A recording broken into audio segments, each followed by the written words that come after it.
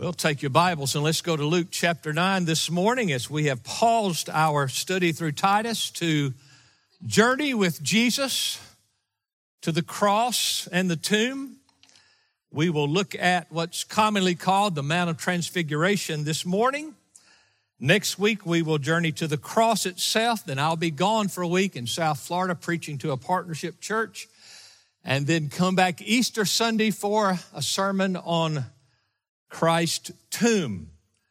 Let me just charge you and exhort you this morning to be prayerful and intentional about a classmate, a friend, a neighbor, a relative, a work associate who may not be active in a church home, maybe in between church homes, just don't have one, just unconverted. The great majority of people are very open to an invitation to attend the church meeting on Easter Sunday. And our Easter Sundays are just glorious. They're just glorious.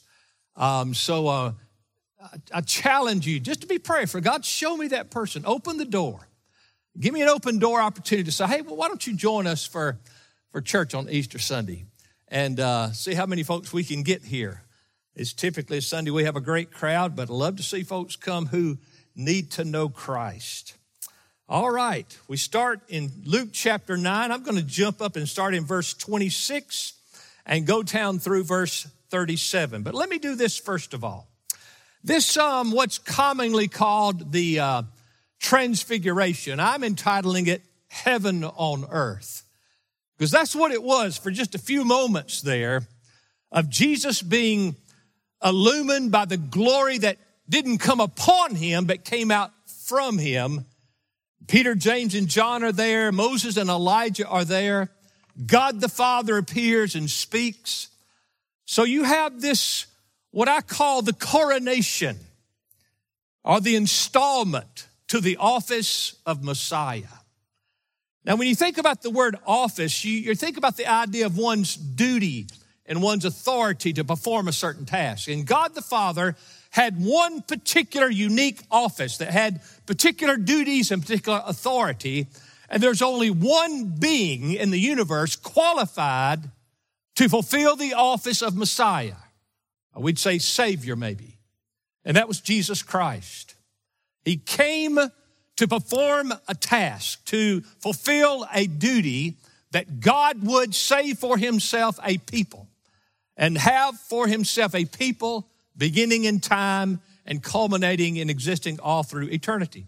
So you could outline our Lord's exercising, if you will, of the office of Messiah this way.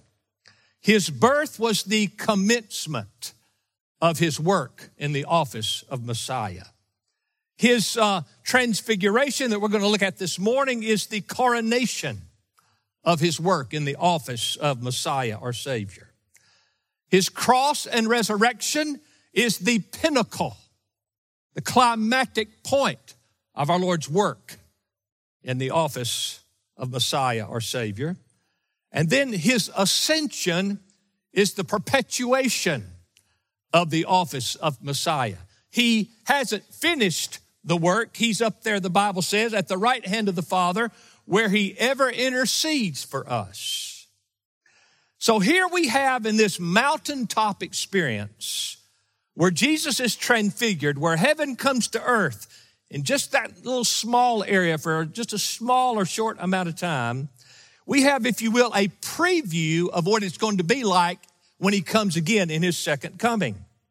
You see, in his first coming to the earth, he veiled his glory. Men didn't see him in his glory and majesty. And men were brash against him and bold and defiled him and denied him and insulted him and condemned him. And finally, men crucified him. But at his next coming, he won't be veiled. The word revelation, the book of Revelation, means the unveiling. He'll come back and he'll strip away the limitations of human flesh. And he'll come in all of his majesty and all of his glory. And on that day, men will not be brash and bold and calloused and harsh and insulting and demeaning and denying. The Bible says they will run to the rocks and say, guard us from the wrath of the Lamb. That's when he comes unveiled. But here in these few moments on the cross, we see the kingdom of God and some of its glory in the earth for this short period of time. And for these few moments when he came here, we had heaven on earth. It allowed these disciples to see Jesus and his coming death from heaven's perspective. Jesus has just recently mentioned that he's going to Jerusalem to die. They heard that part well. They didn't hear the part about rising again. After they heard die, they couldn't get over that part. So this is a great encouragement and an instruction to these disciples about how heaven views the coming crucifixion of our Lord and their Lord. Now let's read the text together, all right? Verse 26, Luke 9. Jesus said, "For whoever is ashamed of me and my words, the Son of Man will be ashamed of him when he comes in his glory and the glory of the Father and of the holy angels." Now, so here Christ, verse 26, just shines forth. There's a great, glorious day coming in the future.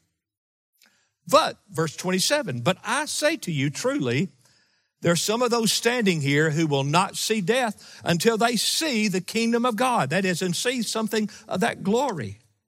Verse 28, "Some 8 days after these sayings, he took along Peter and John and James and went up on the mountain to pray. And while he was praying, the appearance of his face became different, and his clothes became white and gleaming. And behold, 2 men were talking with him. They were Moses and Elijah, who appearing in glory were speaking of his departure, which he was about to accomplish at Jerusalem.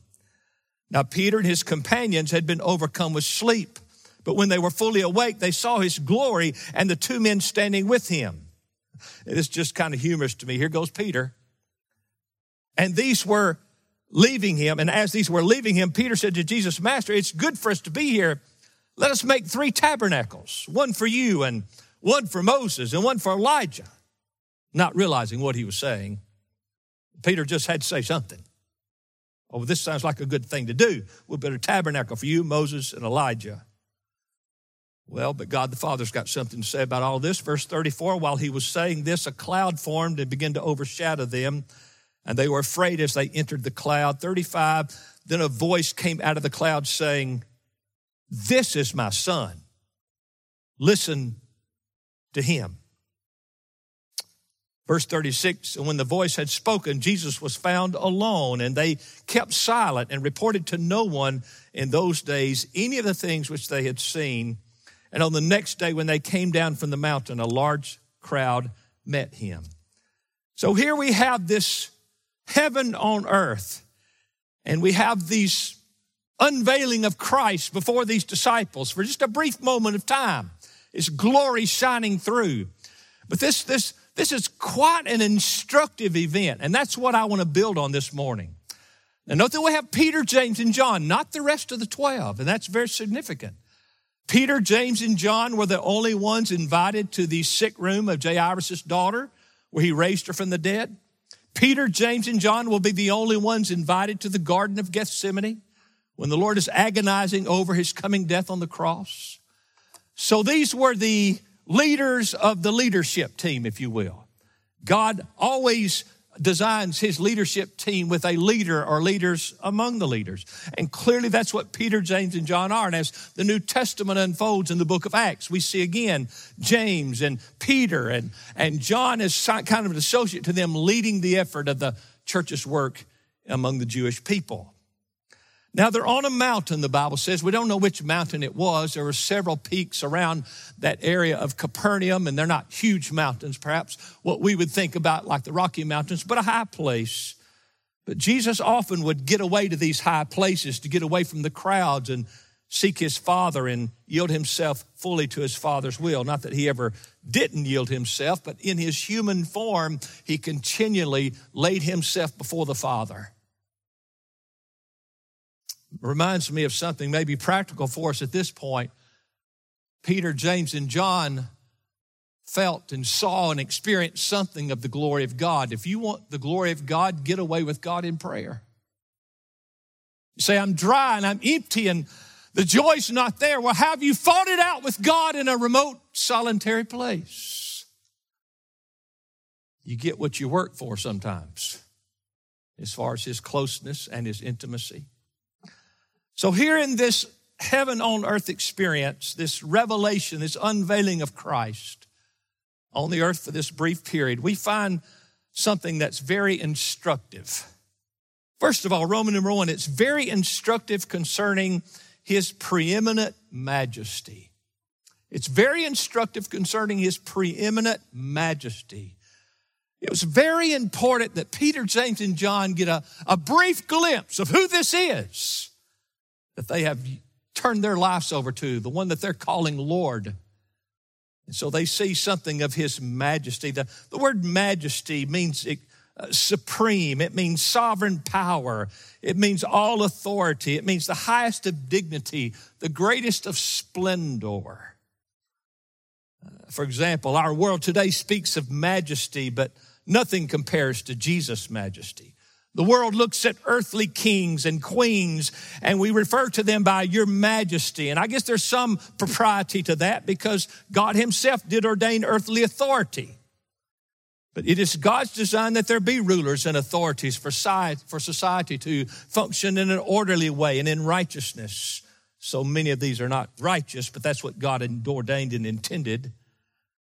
But while the majesty we know on earth is dulled and corrupted by sin, all majesty is a reflection, though an imperfect and weak reflection, but it is a reflection of his majesty, his glory. Man may share in his majesty, and man has certainly marred his majesty, but there is only one truly majestic person, and that's Jesus Christ. In this time of transfiguration, Mark uses that very word. It's the word we get the English word metamorphosis from, the transformation of a caterpillar into a beautiful butterfly. So Jesus just radically changed from the inside out. He was shown forth as radically different during those moments. For these brief moments, his deity illumined his humanity. He came to earth to wear the garments of humility and a servant. But for this moment, he assumes coronation robes. The disciples needed to see that because soon they would see him on the cross. They needed this to carry them over. Verse 29 uses a phrase. Look at it there, the last phrase. His clothing became white and gleaming. The literal Greek there means the piercing whiteness of an extended flash of lightning. You've seen a storm when there was just an unusually large and powerful bolt of lightning. And it's like it stuck into the earth and it stayed there for 3 or 4 seconds. It was just piercing. That's what he's saying here, that there was a piercing brightness that illumined out of Christ, and it just kept shaking before them. The Bible says they had terror and they were afraid of this illumination of Jesus Christ. His majesty is so piercing in glory while on the earth. What do you think it's going to be like when we see the complete unveiling of his majesty in heaven? Oh my goodness. And we'll have eyes to take it in. You can't see it with our human eyes. In a moment, we'll talk about how the cloud sheltered them from the Shekinah glory of God the Father as he appeared and spoke on the mountain because they couldn't handle the glory of God in their fallen, unglorified state. Oh, there's something great waiting for us, brothers and sisters in Christ. Far beyond what eye can see and ear can hear and mind can comprehend and heart can even take in. Psalm 104 verse 2 says that he clothes himself in light like a garment. And we know that in various points throughout Jesus' earthly ministry, he set forth a splash of his deity at his birth, born of a virgin, a splash of his deity. At his baptism, God the Father speaks, and the Holy Spirit descends on him as a dove. At his resurrection, a splash of his deity. As his ascension, a splash of his deity. And here on this mountain where heaven comes to earth for a little while, a splash of his deity. The Bible says in Revelation 21:23 that when he returns, there'll be no need of the sun or the moon because the lamp is the Lamb. When Jesus Revelation, when Jesus comes in total unveiled nature, the old heaven and earth is removed and all things are made new. The sun and the moon will just be embarrassed. There's no need for us to try to shine anything. The lamp is the Lamb. His brilliance will fill all the universe. And the scriptures want us to contrast this with the metaphor of Satan's kingdom of darkness. Jude 1:6 tells us, and the angels who did not keep their own domain but abandoned their proper abode, he has kept in eternal bonds under darkness for the judgment of that great day. 1 Peter 2:9 reminds us, but you, Christian, are a chosen race, a royal priesthood, a holy nation, a people for God's own possession, that you may proclaim the excellencies of him who's called you out of that darkness and into his marvelous light.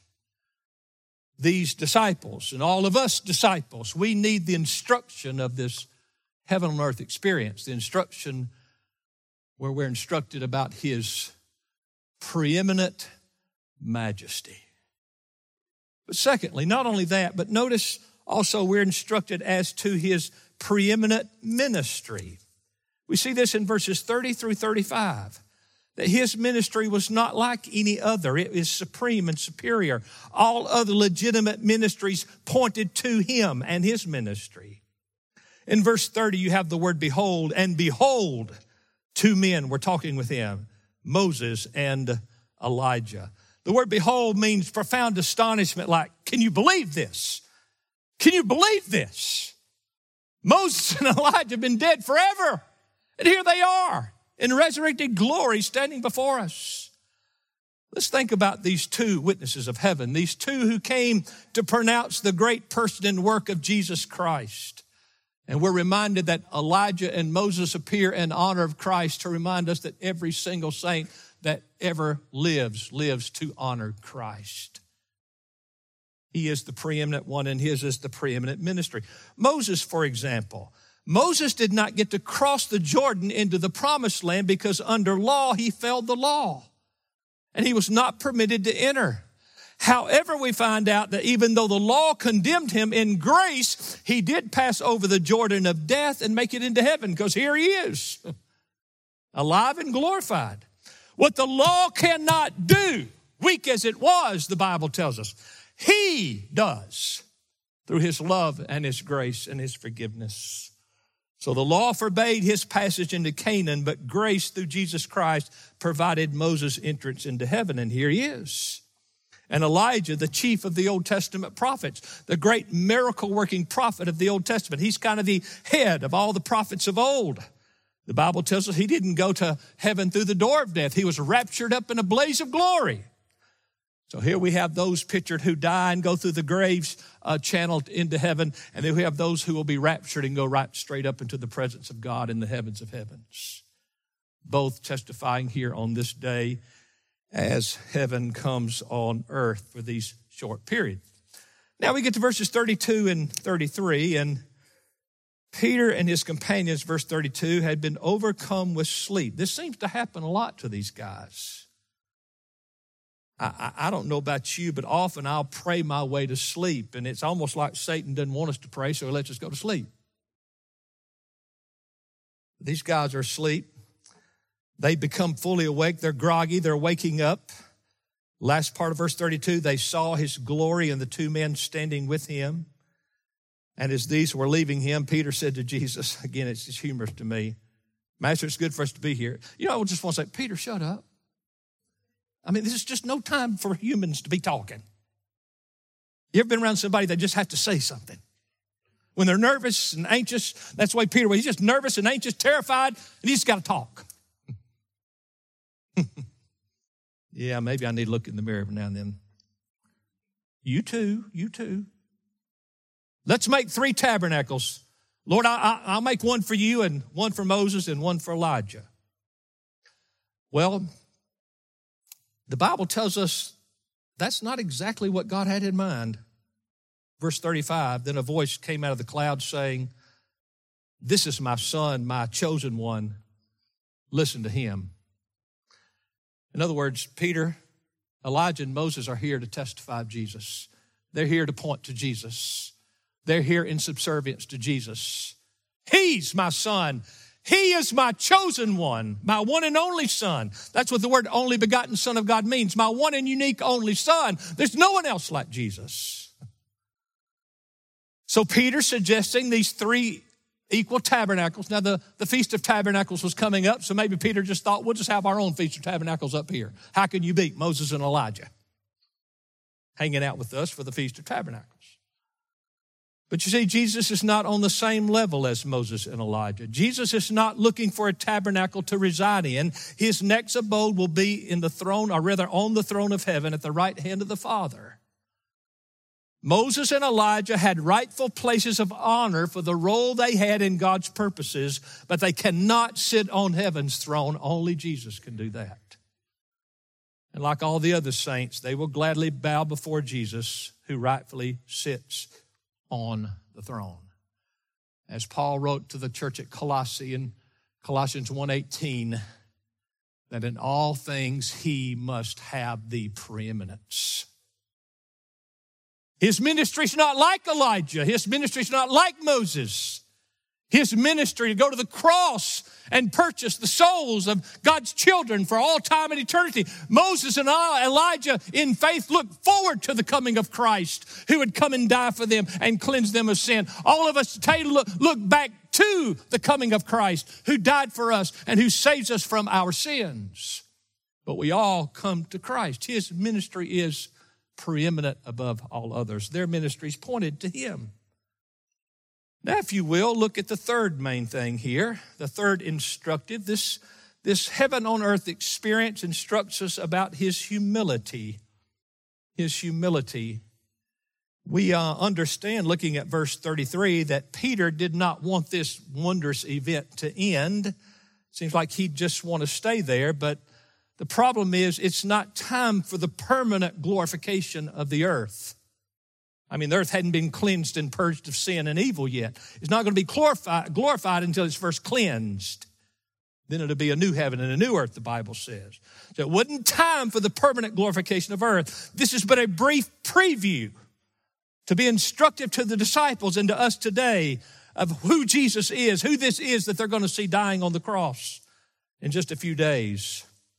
The point is that Christ and the disciples must leave this mountaintop experience, this heaven on earth, and must go down to the earth. Think for a moment of how Moses pointed to God's moral law and God's ceremonial law, and Elijah was the great miracle working prophet, but they're both here to magnify the greatness of Christ's work in Christ's ministry. When the Bible says that, where is it there in verse 31, who appearing in glory were speaking of his departure, about which he was about to accomplish. His departure, speaking of his coming death. Now again, Moses had an unusual departure. Matter of fact, the angel and Satan fought over Moses' body. We don't know exactly what happened, but God, in effect, buried Moses' body. Then Elijah is raptured up into glory, but the superiority of Jesus and the great humility of Christ to go to the cross, no departure was like Christ's departure. Moses and Elijah's successful departure into heaven depended upon Christ's particular humble departure on the cross. So Moses and Elijah are here speaking of his departure, not speaking of his miracles, not speaking of his teaching, as powerful and important as that was, but speaking of his coming death, burial, and resurrection. This is the climactic event of all history. This is the culmination of all the law and the prophets. Those who study the Old Testament and miss the dying and suffering Savior miss absolutely everything. Jesus' death and resurrection was the scope of the Old Testament economy. His death is the highway to the throne. Moses and Elijah's ministries were temporary. They point to Jesus humbling himself, dying on a cross. And his is a ministry that endures forever. They speak of his coming death because the law and the prophets demanded the death of a holy one, that the children could be purchased and forgiven. Moses held the office of lawgiver, Elijah held the office of prophet, but Jesus holds the preeminent office of Messiah. They are the type Jesus is the antitype. They are the shadow. Jesus is the substance. Their ministries pointed to this day of salvation where he sealed our glorification in his resurrection, and now he's seated at the right hand of God and ever intercedes for us. So here Jesus is after this preeminence and then the humility of, we're not staying on the mountain, guys. We got to go back down there to the earth. You know, there's a real pattern of that today in a lot of churches. They want us to have heaven down here on the earth and then heaven in heaven too. Now, we have some mountaintop experiences. Praise God for those, amen? Some sweet and blessed seasons. But those aren't promised. Your purpose in life can't be to be happy because happiness isn't always there. You got to have a bigger purpose than that. And Christ is the ultimate big purpose to have in life, honoring him, serving him, advancing his kingdom. Peter says, Lord, let's build a tabernacle for you and a tabernacle for Moses and a tabernacle for Elijah, and we'll just hang right here. Peter, for the moment, wants the glory without Golgotha. He wants the crown without the cross. He wants heaven on earth and then heaven in heaven too. Too many preachers today are trying to sell that kind of nonsense, making the Sunday service some sort of pep rally where it's up and blessed and exciting every week. The pattern in Scripture is seasons of service along with suffering and then the glory. Hebrews 13:14 reminds us, for here we do not have a lasting city, but we are seeking the city which is to come. We're not home yet. This is not the place of glory and mountaintop experiences all the time. We're not there yet. We're seeking for another home, another town, another city, if you will, as the text says here. By leaving this mountain in his deep humility, leaving the glory behind, the apostles are instructed in the nature of their ministry and the nature of Christ's ministry. That is, that we humble ourselves during this pilgrimage to be obedient to the will of our Father. Jesus is not going to stay on this mountaintop and in this glory. His work for now is down in the valley, where he will humbly enter the valley of betrayal, and he will humbly enter the valley of false accusation, and he will humbly enter the valley of sham justice, and he will humbly enter the valley of brutal beating, and he will humbly walk through the valley of hatred and shame and reproach, and he will humbly walk through the valley of agonizing death through crucifixion. The Bible says, in effect, he became obedient to death, even death on a cross. This instructs us of his humility. They came down from the mountain, which is what very clearly the text says in verse 37, on the next day when they came down. There's a figure there. The mountaintop, the real work still before them was down below. And of course, the apostles, like their Lord, had to accept the oppositions, the persecutions that they would face following Christ in this antichrist world. And you know, it is true in balance that we do know something of a glory here in the earth, but it's a created glory and it's dimmed by the present curse of sin. I was studying one morning this week, and while in my study, the sun shone brilliantly through the windows there, and I felt the warmth, and the sun's rays were so bright, and I thought there's a glory in that, but it's not even to be compared with the glory when Christ is unveiled. The glories we know down here are dimmed and dulled and corrupted by sin, even though they originated in the original glorified one. But one day we will see him in all of his glory. What a powerful and clear instruction we get here. These Jewish disciples were undoubtedly interested in what Moses and Elijah had to say, but Moses and Elijah only talk of Jesus and his coming ministry on the cross. Then, of course, the Father enters the picture and speaks up and sets everything in order and says, this is my son, my chosen one, listen to him.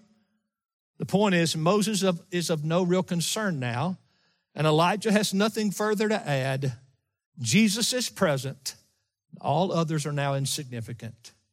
Serving God and building the kingdom of God is now summed up by hearing and submitting in humility to one, and that is Jesus Christ, the one who is making all things new. Forget everyone else and hear him. Forget everyone else and show him your deepest reverence. Forget everyone else and hear him with joyful confidence. Forget everyone else and give him humble, unconditional obedience. This is going to be the foundation of their ministries from now on. This is the culmination of faithful service. For now they follow him off the glorious mountain, humbly to serve him in the world below. Number 4, the fourth instructive thing that we glean here from this heaven on earth experience is Christ and his disciples' future glory. While the time for glorification in the earth is not yet come, it is coming. It is coming. Verse 32 says, for that moment, Peter, James, and John saw his glory. They saw for a moment what one day all the saints of God will experience in the full and forever. There's a powerful illumination that will emanate from our Savior and infuse every one of us. And it'll last forever. John 17:22, and the glory which thou hast given me, I have given it to them, that they may be one just as we are one. I don't know all that means, but that we'll be like him and we will bask in the brilliant, Shekinah, majestic, illuminating glory of the Son of God, Jesus Christ. What awaits us is more wonderful than eye can behold or mind can conceive. This mountaintop experience was a brief revelation, unveiling, if you will, of his church's future glory. The text implies, by the way, that Moses and Elijah, they were known by Peter, James, and John intuitively. And we'll know one another fully when we get to heaven. When we're glorified in Christ with heaven, we'll have perfected understandings, perfected minds. In this life, we experience dulled minds, and some of us will become completely senile. But there we will know as we have been known. 1 John 3:2, beloved, now we are the children of God, and it has not appeared as yet what we shall be. See, some of you are saying, I just don't know if this serving Christ is worth it. I don't know if this devotion to the church is worth it. Bringing my tithes, I don't know. You know, the world's offering so much. You can't see what it's worth yet. You can't see it yet, but it's worth it. Like I could use a little glimpse of that thing that Peter, James, and John got a glimpse of. It would help us probably. But we have something even more. The finished canon of Scripture, whereby as this book is taught and studied and preached, he reveals himself and his glory more and more to us. Romans 8:18 reminds us, for I consider that the sufferings of this present time are not worthy to be compared with the glory that is to be revealed for us. You see, when you get to heaven, you don't have your glory. That stinks. You share in Christ's glory. In heaven, you don't get back the Garden of Eden that Adam and Eve had. You get the righteousness and the kingdom that Christ himself built for the children. It's all better. The second creation is all better in every way, shape, and fashion. Now let me close with that image of verse 34. Peter's talking, probably shouldn't have been talking. And the Bible says a cloud formed. So there's a shield, if you will. And it began to overshadow them, the text says. And they were afraid as they entered the cloud. They knew it was something holy and they knew it was something powerful. This cloud comes, and if you will, this bright whiteness of this cloud shields them from the presence of God the Father. Or they would have been instantly consumed in his glorious holy presence because they were not yet glorified. So I picture that in my mind as the cloud of grace. The cloud of grace is the thing that saves you from the Father's wrath. I've told you before, your great problem is not sin, the devil, and the world. Your great problem is God, who is holy and just and must punish sin. But by his own wisdom and love and his own doing and the merits of his Son, he provides a grace. That's a gift. Grace means something you don't deserve, something you can't earn. It's just given to you. He gives you forgiveness. He gives you pardon. He removes your guilt. That's the cloud of grace. This cloud of grace covered them and shielded them on the mountain. But the Bible tells us about another mountain, Sinai. On Mount Sinai, the Lord was giving to Moses the law. And the Bible says it was an ominous presence, and there was dark clouds, and there was pounding of thunder and flashes of lightning and smoke billowing everywhere. And out of this darkness and these clouds, God's holy wrath was on display because the law was just and all the people violated God's law. And they stood condemned, they stood unclean, they stood judged, they stood guilty. That's the cloud of law. Jesus is going to Jerusalem, and there he will suffer and die in our place, and darkness will descend upon him. Why? Because the requirements of the law came on Jesus. And he took all the law's condemnation in that darkness. He satisfied all the law's claim against us for judgment in that darkness. And when he died, the penalty of our sin was removed, being completely extinguished in his precious body. And the dark clouds of law were quickly and permanently dissipated, because on the third day he arose again in bright rays of conquering grace. And every one of you under my voice, sitting in this room or anywhere else, today you're living under a cloud. You're either living under the cloud of law that says you're condemned, you're judged, you're guilty. Or by turning to Christ in faith, you live under the cloud of grace. It says you did nothing to earn it, you did nothing to deserve it, you cannot merit it, but through Christ's work on your behalf, you're not guilty. You're no longer condemned. Your sins are forgiven. You're cleansed forever. The cloud of law or the cloud of grace. And when you come to Jesus and trust in him, that is your mountaintop experience. And that lasts forever. Even though for a season we're down here in some suffering and persecution and opposition, there's glory that awaits us. Thank God for this monumental point in the ministry of Jesus. You have his birth, which I call the entrance into, or the consummation, if you will, of his commencement, if you will, of his messianic office. Then you have this climactic point of the transfiguration, where it's something of a coronation of Christ in his messianic office. And then you have the pinnacle of all pinnacles, his cross and his resurrection. Which cloud are you under?